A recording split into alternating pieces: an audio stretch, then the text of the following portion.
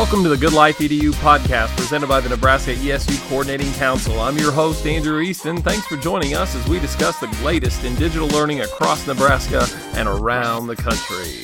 All right, I'd like to welcome everybody back for another episode of the Good Life EDU podcast. And I think it's probably been for about 6 years now that my good friend, Dr. Paul Dervasi, and I have connected around the start of the spring semester. I think it sort of started by happenstance, and now we've just made it a routine where we check in, see what's going on. Paul is one of the most creative people, if not the most creative person that I know, full stop. And I feel confident in saying that. And I've just been really grateful for ongoing communication, collaboration. I learn something from him every time. And Paul really keeps himself pretty busy across a number of different efforts. He is the CEO of Goldbug Interactive. And so a portion of our conversation today will speak to some of the great projects that they're working with there at Goldbug. He is also the new executive director of the Serious Play Conference, which is another topic that we'll explore. And I'm excited to get a chance to hear not only his passion for that and vision for that conference moving forward. And then in addition to that, he's an instructor at the University of Toronto. And I know he'll get a chance to speak from that lens here today. But all of that grandiose introduction complete here, Paul. Thanks for joining us again for another podcast. It's always great to catch up with you, friend. Are you kidding me? You are the most kind and generous person. I wish I could record you and play this for my wife, just to really remind her of the value of who she's married to. Yeah, thank you very much. It's such a treat to talk to you under any circumstance. So this podcast is always a really great excuse for us to catch up and see how our lives are moving and developing. And, we've known each other for years. And so thank you. Thank you for the generous introduction. Thank you for having me on. And we always have lots to talk about.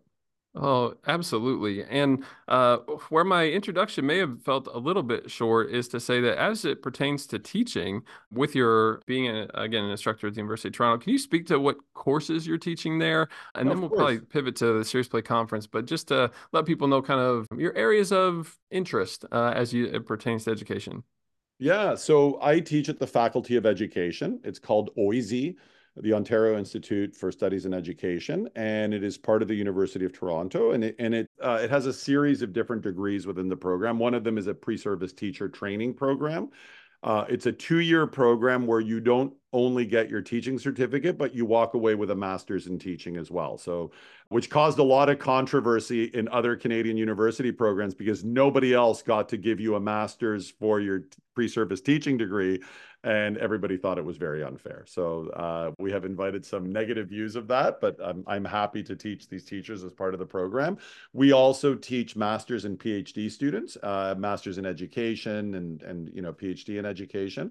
And I'm in the area. My number one specialty is, of course, games and learning. And that's one of my classes where I work with teachers and teach them various ways that they can implement games and play in their practice, regardless of their preschool, elementary, high school, whatever the case may be. I also teach social media in education. So thinking about how we can meaningfully incorporate social media, thinking about the dangers of social media and helping teachers navigate social media in their practice, which I think is a really important thing for them to learn. And occasionally I do more sort of standard educational technology classes. Super cool. And recently, and I saw this online first and had to message you right away, and I'm excited for us to explore some more. You became the new executive director of the Serious Play Conference. And the Serious Play Conference is one that I had the good fortune to be able to attend. That's where we've met in person. That's right. As a part of that event. And for those that are not familiar with the conference, can you maybe give us an overview of what it is, and then we'll maybe get into the backstory of how you came to become its new executive director? Yeah, so it's a conference that's been run for 18 years. It was founded and run by the magnificent Sue Bola, who this was her retirement project. She is now in her mid-80s and still a force of nature, and decided that it was time to retire. She largely ran it herself, and over those 18 years, she created an incredible and diverse community of people who all are interested in games, play, and learning in their various fields. And what makes the conference super unique is that she creates different tracks where you have a healthcare track, a government and military track, a not-for-profit track, K-12 track, a higher education track. And each of these sectors or fields share very practical experiences of how they're using games, play, simulations for training and learning and advancing their causes. And what it creates is a really nice environment where you're having people from all these different fields meeting together, sharing experiences. And to me, that is one of the most important sort of elements in provoking innovation. When you see what other people are doing outside of your world, you know, we live in a teaching world. When we move and see what architects are doing, what doctors are doing, sometimes that can inspire us. One way I like to think about this, I used to teach ancient history in ancient history, I think it seems like decades ago. And you know, the birth of Western civilization is traditionally attributed to the island of Crete. Most famous because mythologically it's where the labyrinth was with the Minotaur. And it was the first civilization to really rise in the West, even before the Athenians or the Spartans. And the reason for it, the reason that Crete rose first was because if you look at it on a map, it's at the crossroads of Africa, Asia, and Europe. And typically ships from all those different places would come to Crete as part of their trade routes. So they benefited from the cultural knowledge of all these different, you know, sort of communities around the Mediterranean basin. And that convergence of all these different ways of being, different technologies, really allowed for Crete to rise and get way ahead of everybody else at that time. And I see a nice clean metaphor because I see a conference like Serious Play as a Crete, right? In the sense that you have all of these people coming from different parts of the world, different sectors, different ways of being, and they're coming together as a very fertile node that really provokes innovative thinking, new ideas. And that's what I've always absolutely loved about this conference. And that's something that we feel very strongly about continuing, allowing for what I would call cross-pollination between different disciplines. That was very much my experience whenever I was there. As we were talking before we even recorded today, there was one in particular where I gravitated to the education track, but then found myself walking into one session that focused on how this bank system was going about creating game-based learning simulations for their tellers as an onboarding to that job so that they could run them through just some real world scenarios that they would likely face once they got started. And it was fascinating to see the way in which they were teaching using games in that professional workspace. And that and others were certainly great opportunities, as you mentioned, to look up and across different disciplines and get a chance to learn from everybody. And so, how then did you become the executive director Oh, of the Serious Play that Conference? is a great story. So that is a great story. So the last Serious Play was in Toronto, and it's very rare. The Serious Play is usually in the States. For a long time, it's been everywhere. It was Carnegie Mellon, it was at George Mason, it was a University of Buffalo, and tons of other places. It moved around a lot. Sue moved it around. And it landed in Toronto, and I'm in Canada. I'm just outside of Montreal, and I'm a Toronto boy. I was born and raised in Toronto, and so I helped Sue quite a bit just to navigate the world of Toronto and who I knew. And she's had a few setbacks this time around. She was working with an organization that didn't kind of follow through with what they said they were going to do. And then so the conference came together a bit last minute and had to be postponed till October. And in the midst of all of this, Sue announced her retirement. And I know just because I speak to her that she tried to negotiate passing the conference over to, I think, the University of Central Florida, some other organizations, but for whatever reason, it didn't work out. So, and she announced to a group of us that have been going to the conference for a long time that she would be hosting a little retirement event on the second night of the conference. And so it was in a building not far from where the conference was being hosted at Toronto Metropolitan University, a university right downtown Toronto. So a bunch of us gathered. There was about 30 or 40 of us in the room, and there was that nice little kind of buffet set up with the roast beef and the rice, and you just go around and everybody's talking and milling about. And Sue made a beautiful speech announcing her retirement, and there was a small group of us in a corner, and I just turned around and asked, so who's going to take over the conference? I didn't realize what the state of it was or anything. I hadn't had a chance to talk to Sue about it too much. And there were a few people that I was speaking with who had been part of this conference since the very beginning. And they said, I don't think she has anybody. I think that she's still, looking for somebody. There's a few interested parties that she's talking to, but I don't think she's settled onto anybody. And I was like, okay, great. I hope it keeps going, because I certainly have, benefited enormously, and I would miss this community enormously if for whatever reason it were to fall through. And then there was this elderly gentleman who I've seen at the conference a few times, but we've never had long discussions. It's almost like we are aware of each other, but and he looks at me, and he looks at me right in the eyes. He goes, "What about you? Do you want to take over the conference?" And I looked and I took a step back and I said, no. And I started laughing, like it hadn't even entered my head to think of that.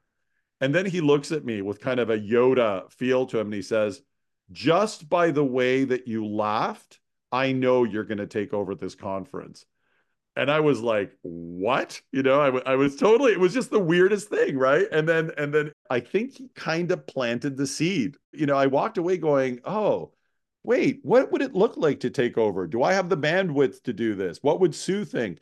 So I thought about it. And the more I thought about it, the more I liked the idea. I just started thinking, I love this conference. I've organized conferences in the past. I love community building. It's actually connected to the work in our studio. We do work in Serious Games. Many of the people there are part of our community. So this gentleman's comments germinated. It's almost like a wizard came in and cast a spell on me. And by 24 hours after this interaction, I was standing in front of Sue in the hallway of the conference. I said, "Sue, do you have any serious takers?" And she goes, "Oh, I'm in a few conversations." And I said, "Sue, I would love for you to consider me, and I'd love to talk about what that would look like." And she looked at me and she goes, "I think you'd make a great producer for this conference." And I was like, I was taken aback by her positive endorsement. And then we had a series of talks and discussed what it would look like and how the handover would go and what she wanted and what I wanted. And they were all very positive. Everything moved in the right direction. And finally, we decided to formalize the arrangement and made an official announcement. Sue retired, announced that I would be taking over. And that all happened sort of late November, mid to late November. And then all of December and early January has been an absolute scramble to get our heads wrapped around the vast volumes of information that Sue has been sharing with us, like, letters and files and folders and contacts and names and all kinds of things. So we're coming up for air, and I think we're in a good place. We found a venue and a location for the next event, and we've also been partnering. So where we stand now, we will be hosting the conference in Toronto again in August, from the 12th to the 14th of August. We've changed the venue to the University of Toronto Mississauga campus, which is an absolutely stunning campus in a suburb of Toronto, surrounded by nature, state-of-the-art facilities. We were very lucky. It's a very solicited space, and I had to do a lot of back channeling in order to open up a little space for us, and a lot of convincing and arm bending and networking in the University of Toronto world. And it's a particularly good venue, one, because they're launching a game studies program at that campus, and they're eager to shed light on it. So they see a lot of great opportunities for this conference being hosted there. But even more exciting, or equally exciting, depending on your perspective, their library at this campus has acquired one of the largest video game collections in Canada. And it got national press coverage when they'd made this purchase. And what they're going to do is they're going to curate this video game collection for our participants. And so it'll be very cool for them to go, get exposed to all of these vintage games that have been curated. They're going to be guided tours, and they might even present on, the history of this collection and what the significance of it is and all of that. So lots of good game stuff going on there. We're really, really excited by the facilities. And the call for speakers is out. So if any of your listeners want to talk about all the great things that they're doing at the intersection of games, play, role play, simulation, and they'd like to share those experiences with a very receptive audience, we are taking calls for speakers now. So that's it in probably a little more than a nutshell, but That was great, Paul. No, and I'll build upon that point. So if people are interested, there's a call for that. And obviously you could seek this out as an opportunity. And if you find yourself let's say you're in Nebraska and you go, I don't know if I'm headed to Toronto. And as such, what is the why for me to continue with, like, you're kind of wondering perhaps why we're having this conversation on the Nebraska podcast. I'm really grateful that we get the opportunity, and I know that because Paul lives and breathes this world, as you heard just through the conference, but having these connections across these different fields and disciplines, and understanding that the role that these games can play, and we're not talking about your Jeopardy review games, right? We're talking about like meaningful, as the conference name suggests, serious play, like the opportunity to learn. But with some of these different mechanics potentially like involved, gamification being a term that comes to mind, is important not only in an education sense, but also across all these other disciplines. And so it's represented not only in our discussion of this conference, so it's just good to know that stuff's out there, but also in Paul's work with Goldbug, which we'll get into here shortly. But Paul, to maybe kind of drive that point home for us, Mhm. give you a little space to just kind of speak to, for folks that maybe aren't steeped in games, gamification, and the role that could potentially play in lesson design and in a public K-12 educational space. Set the stage for us, I guess. Can we? Yeah, You're so great in that, and I'm sure we could spend an hour on that topic. But yeah. frame that for Uh, us if you could. Yeah, so it's really interesting. I'm going to take a few steps back and then land exactly where you want me to land. So one thing is, so in my career, I was a teacher for many years. I taught middle school and high school for over 20 years. And my first 10 years of my practice, I didn't go to a single conference. I just, went about my business, taught my classes. And then I went to a few non-game related conferences and loved them. I just thought like, this is very cool. You're just exposed to new ideas, interesting people. And then independently of those, I started experimenting with games in my practice and, using video games and turning my class into a game and other things. And then I went to my first games conference because I started getting into the space and thought I want to learn a little bit more. And it was a mind blowing experience, especially your first one, because it's just amazing to see all of these people sharing practical examples of what they are doing in all of these ways that you can't imagine with playing games. And I walked away from there, from my first games conference, with my head absolutely brimming with ideas and excitement and potential. And I think that's really the great value because, I could talk forever about the importance of playing games in education. I'll start with fundamentally, play is how nature teaches, right? Why do kids play? Because it is an accelerated teaching impulse in kids. Like that's play's role is to teach. That's what it's there for. And you even see it in the animal kingdom. When your little kitten is pawing at the ball of yarn, it's rehearsing, hunting. And we see this, right? Like, and when kids are role playing, like, oh, I'm playing store, right? They're preparing themselves to participate in society. So the relationship between play and learning is inextricable. You can't separate the two, but we have. We've done what we do with our scientific minds and separate one thing from another, one element from another element. And one of the, I think, downfalls of the state of education is how underserved play is. And I know that there's a big emphasis in early childhood education. There's a lot of big movement to turn kindergarten to play and inquiry based and all of that. But I want to see that bleed into the older grades as well. And games are, of course, designed play. So games are crucial. And, when we talk about games and learning, people think, oh, as you were saying, we can play Jeopardy or throw a Kahoot and that type of thing. And that's great. But that is the absolute tip of the iceberg. There is so much potential in this world that can absolutely transform your practice because when we think about games, right, we use the word game and we have our ideas about what games are, but what they ultimately are interactive experiences.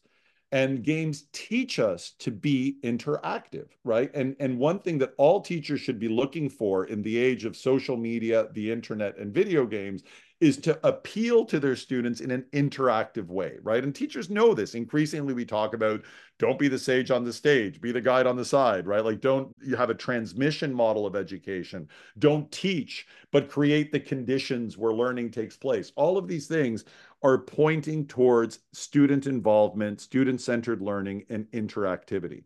And even if you don't cleanly use games in your practice, you can still learn from games in terms of how they're interactive, how they engage, and how we can strip mine those mechanics and those ideas and apply them to our practice.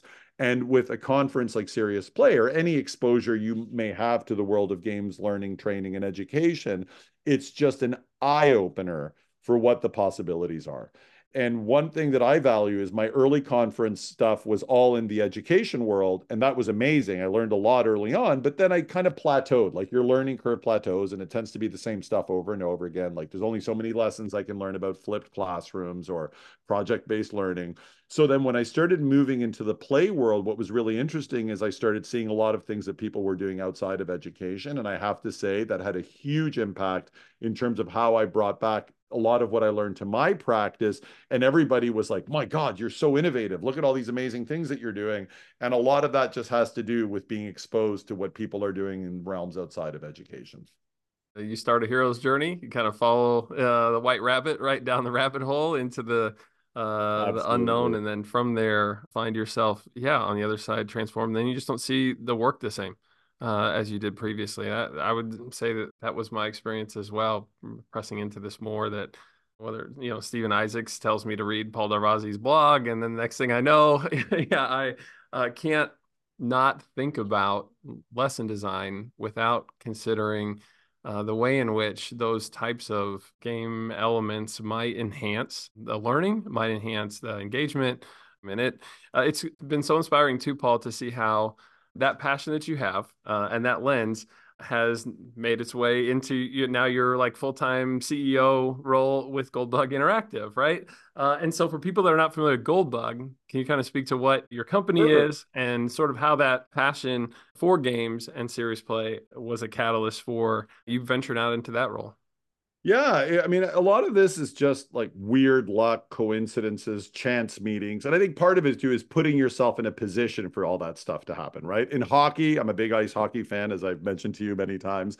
We say you miss 100% of the shots you don't take, right? And so the thing is, in hockey, you got to keep shooting, and one of them is bound to go in, right? It's hard to make a goal in hockey unless you're Austin Matthews. So, which will mean nothing to anybody who doesn't know ice hockey, but if you know ice hockey, you know what I'm talking about. So it was something where the work I was doing with games was receiving some attention, but it was pretty original. And I was fortunate enough to work at a school that basically gave me a really wide berth to experiment. And I got away with doing things that I may not have been able to get away with in other schools.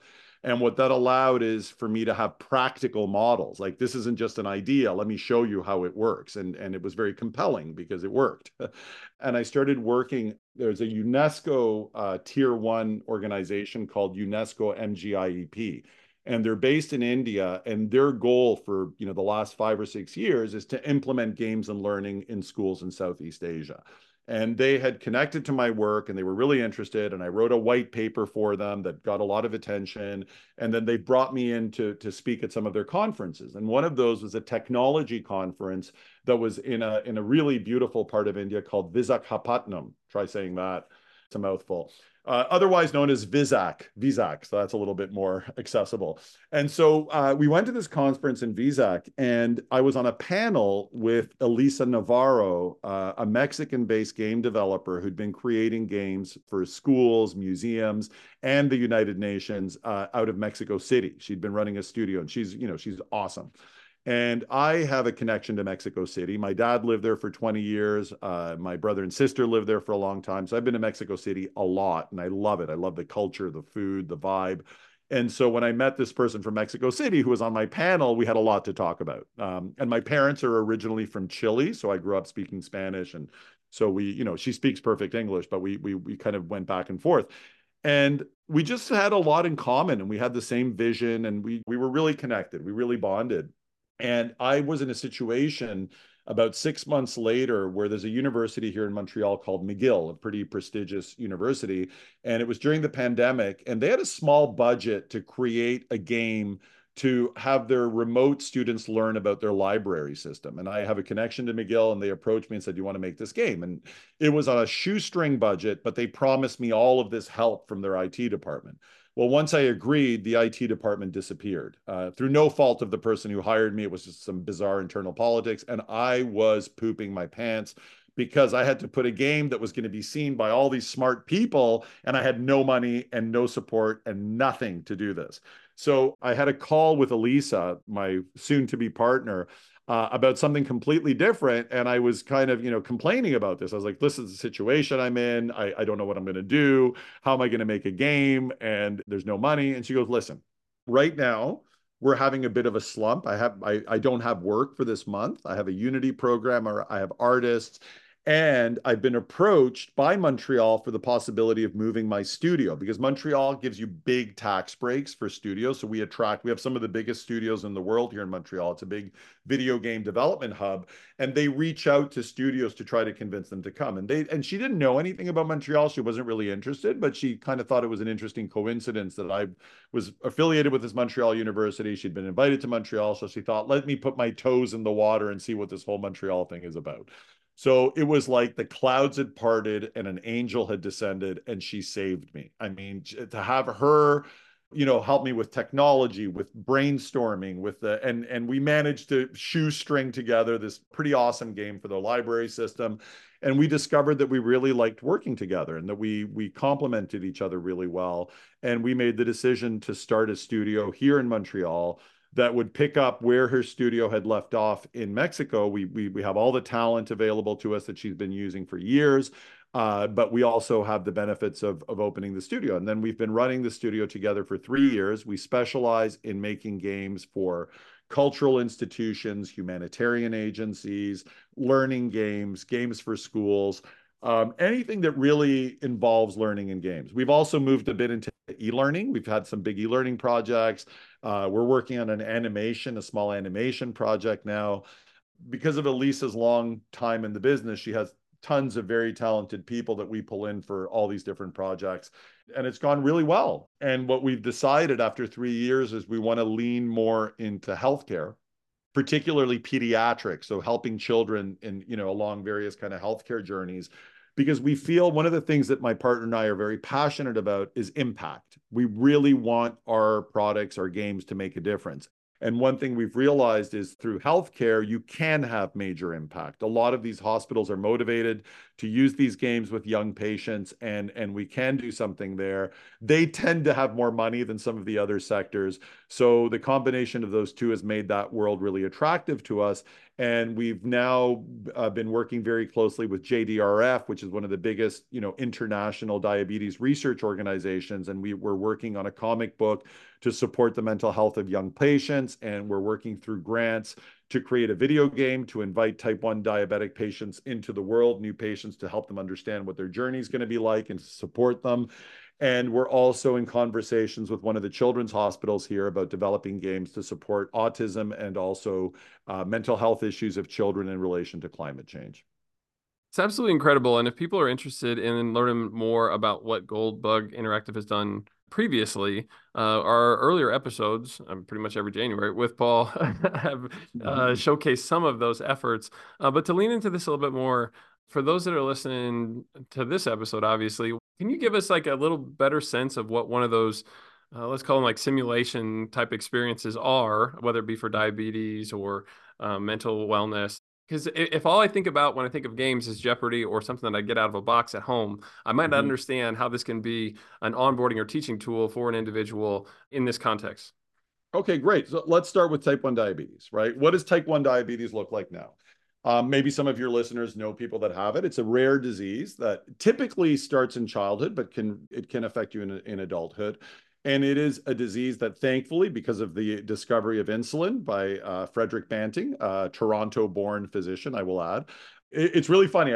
So my daughter has type 1 diabetes. So I have a vested interest in that world. And part of the reason that I approached them is I saw that our onboarding journey was terrible. And not so much for the adults, but the way that it works is hospitals have their nurses and nutritionists work with new families. And they're not teachers. They're very busy people who've been asked to onboard, but they're not teachers. They're not pedagogically trained. And they just do these kind of slightly flimsy PowerPoint presentations over 2 or 3 hour Zoom calls to get new families on board. And you see this bored kid who's been asked to be at the Zoom call, who's not absorbing anything. The parents are barely holding on.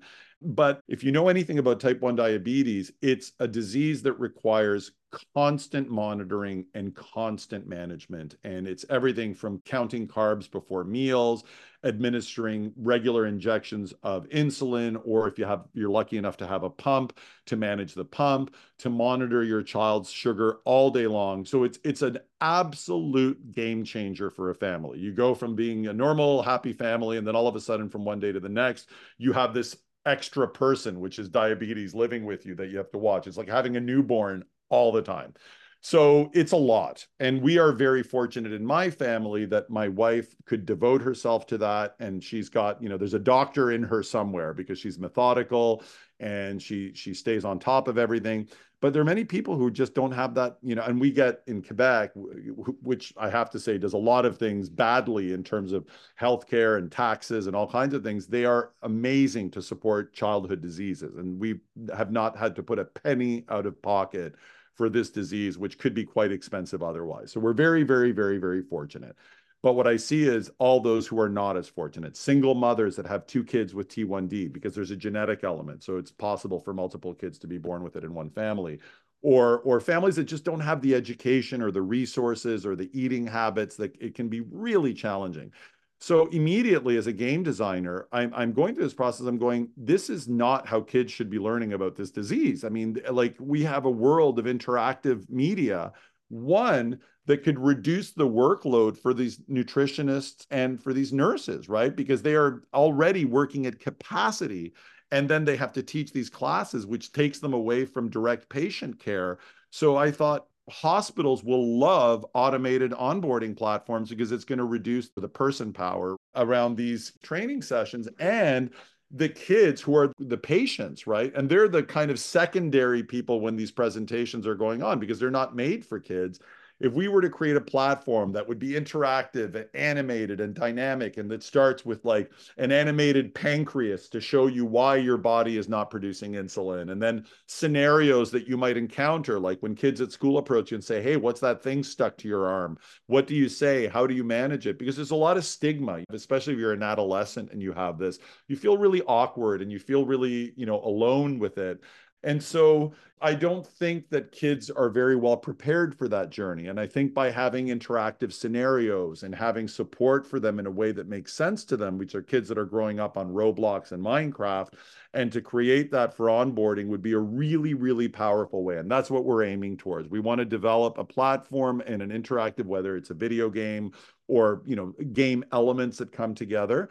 And I'm very fortunate to have a medical team that's behind the work that we do. And that's kind of the magic formula. So we've generated a lot of interest from the diabetes community, from research foundations, to work with us in order to start developing these ideas and getting them out there. Is it too much of a leap to say that the lens with which you applied what you know about games to the scenario with your daughter, right? Like having, like, you found yourself in a learning experience where you thought, hey, this could be transformed and better suited to the audience for all the benefits that you outlined there, that also is really fundamentally the same that educators might apply to their own lesson design. 100%.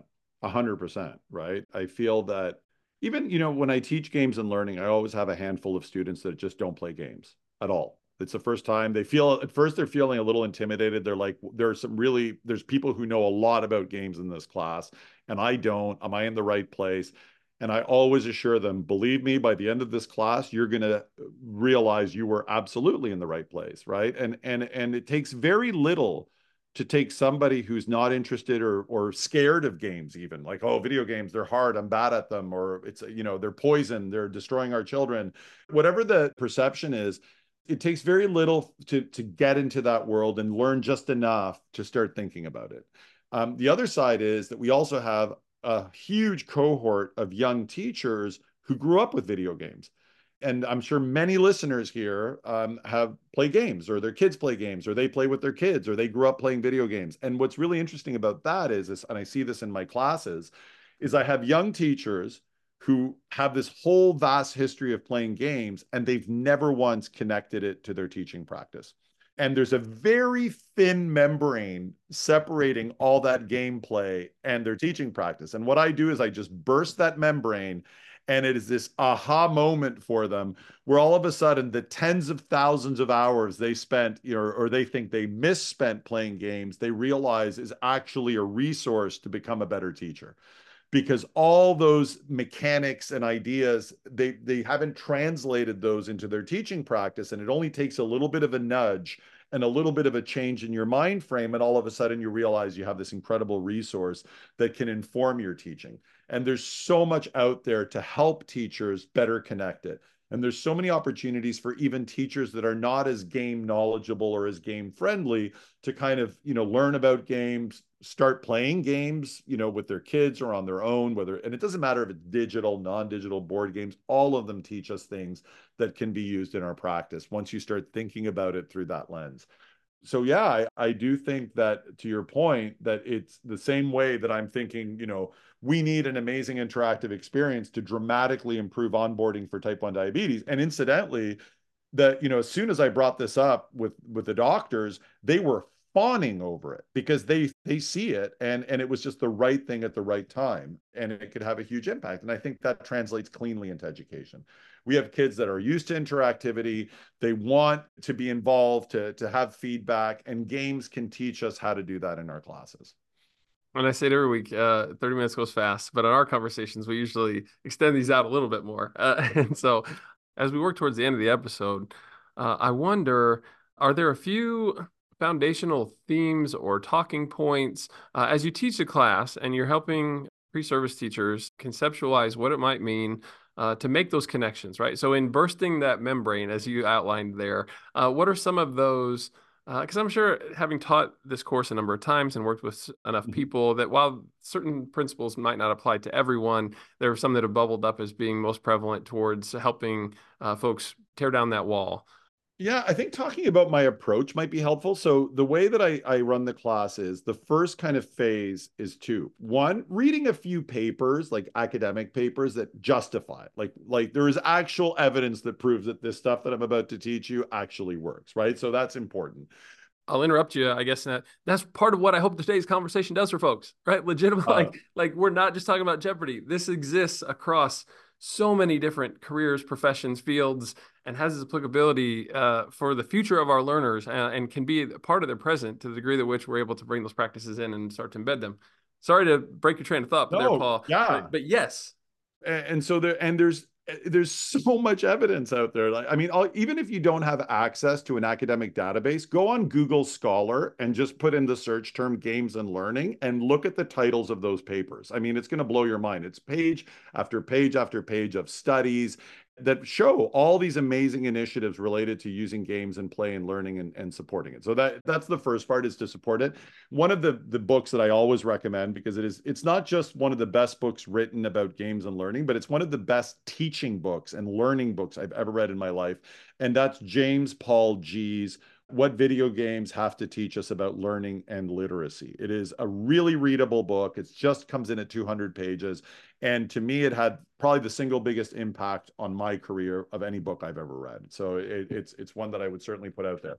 So early in the class, they play games and they read the evidence, right? And then the second phase is I share practical models. I show them what teachers have done and why it's been effective. So that shows them, right? Like, teachers love takeaways. It's one thing to talk about things in the airy, fairy, abstract. It's another thing to see the word from the trenches, right? Where this has actually worked. And I show them things like how teachers have implemented commercial video games, not just games made for learning, but games like Minecraft and Rome Total War and, all these games that you would never think have a place in the classroom. And I show them examples of how they've been used in the classroom.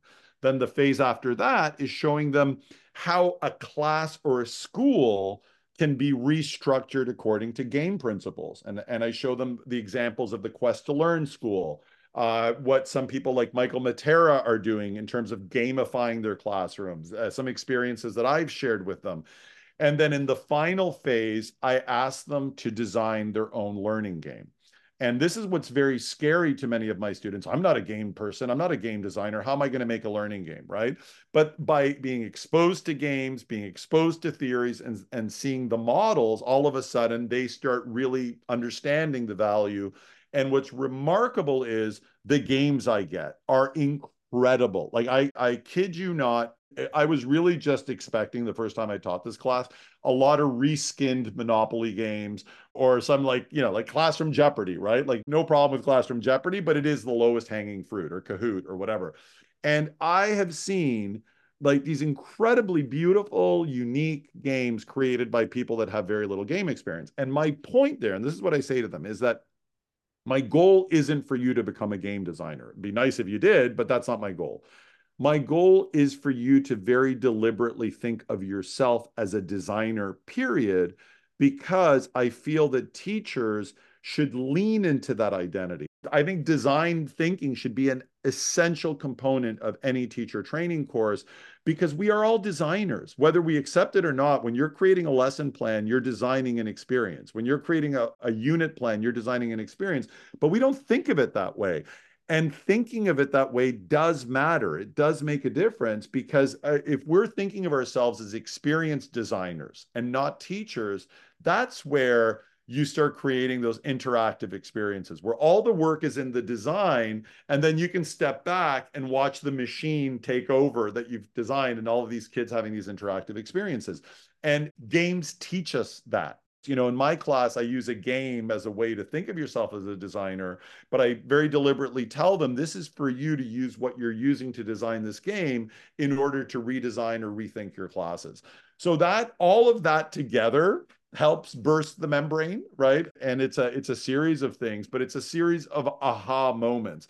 And I think the anchor, the absolutely most important thing about what I do is sharing experiences, right? Case studies where it's actually been done and not just, moving in the abstract, which is very, it's nice, a nice idea, but people have trouble implementing abstract ideas that they don't have models to work with.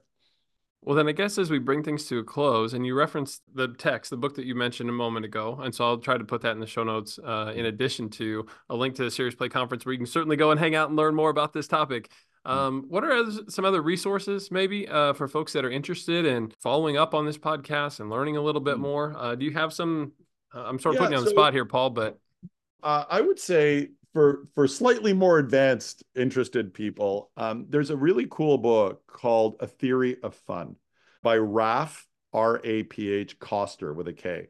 And what I love about this book, it's a game design book, but it's also, if you look at it through a teacherly lens, you read the book and don't think of it as a game, think of it as an instructional design book, right? Even though it's meant to be a game design book. But one of the theories that he puts forth, which I find fascinating and so important to really support this idea of the connection between play and learning and games and learning, that he says neurologically, what makes any game, it doesn't matter if it's a first-person shooter or Fortnite or Minecraft or Grand Theft Auto 5. What makes any game engaging is always and almost exclusively learning.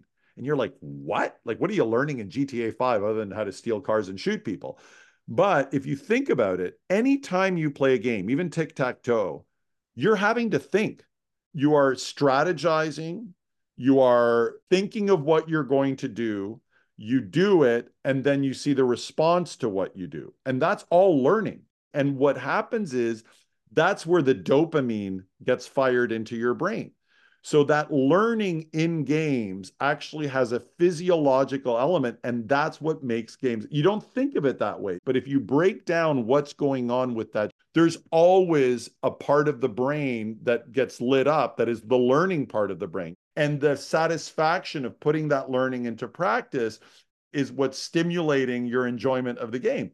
So what's mind-blowing about this theory and about this beautiful book is that games, and just like I said before, play and learning is inextricable. Games and learning are inextricable. Like the success of games is based on learning, and therefore it's not a far cry for the success of learning to be based on games. So that's one resource, A Theory of Fun.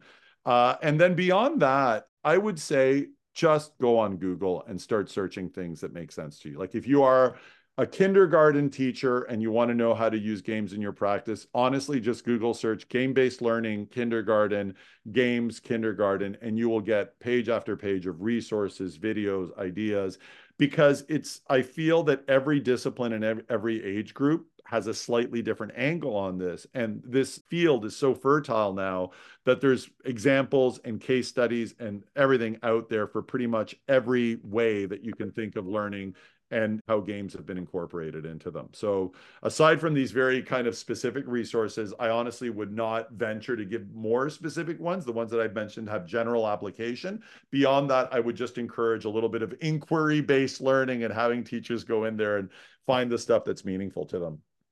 And I'll add one more point here as we kind of bring things to a close. With generative AI technology now, you have a resource that, especially I think of like Microsoft's being on creative mode, that you could get into a dialogue about where that might go with the chatbot that would support your thinking. And as I certainly am an advocate for the AI technology and its role in education and hopefully how it transforms practices. I love a number of the, I'll just say, teacher task tools that are out there right now that help make our classroom teachers work a little bit more efficient. And I do think there's a tremendous value in that. I'm not undermining that whatsoever. And so I can hold both these at the same time.